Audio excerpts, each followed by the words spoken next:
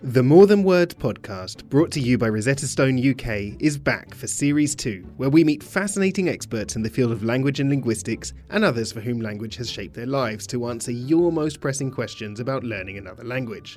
My name is Alex Rawlings. I was named Britain's most multilingual student in 2012, and I'll be your guide for this series, providing tips I've picked up on my journey to fluency in 12 different languages and asking our guests to do the same. We have a huge range of guests, from neuroscientists like Thomas Back on the best way to learn a language in episode 1, and next episode we have Susie Dent on learning vocabulary along with US memory champion Chester Santos on how to remember it all. We have comedian Henning Veen talking about slang and where to find it in episode 3, and 2 phonetics fanatics discussing accents and how to improve your pronunciation in episode 4. Then, in our final episode, myself and Susie will be answering your questions on language learning. So, if there's something you'd like to know, please just tweet at Rosetta Stone UK for a chance to be selected.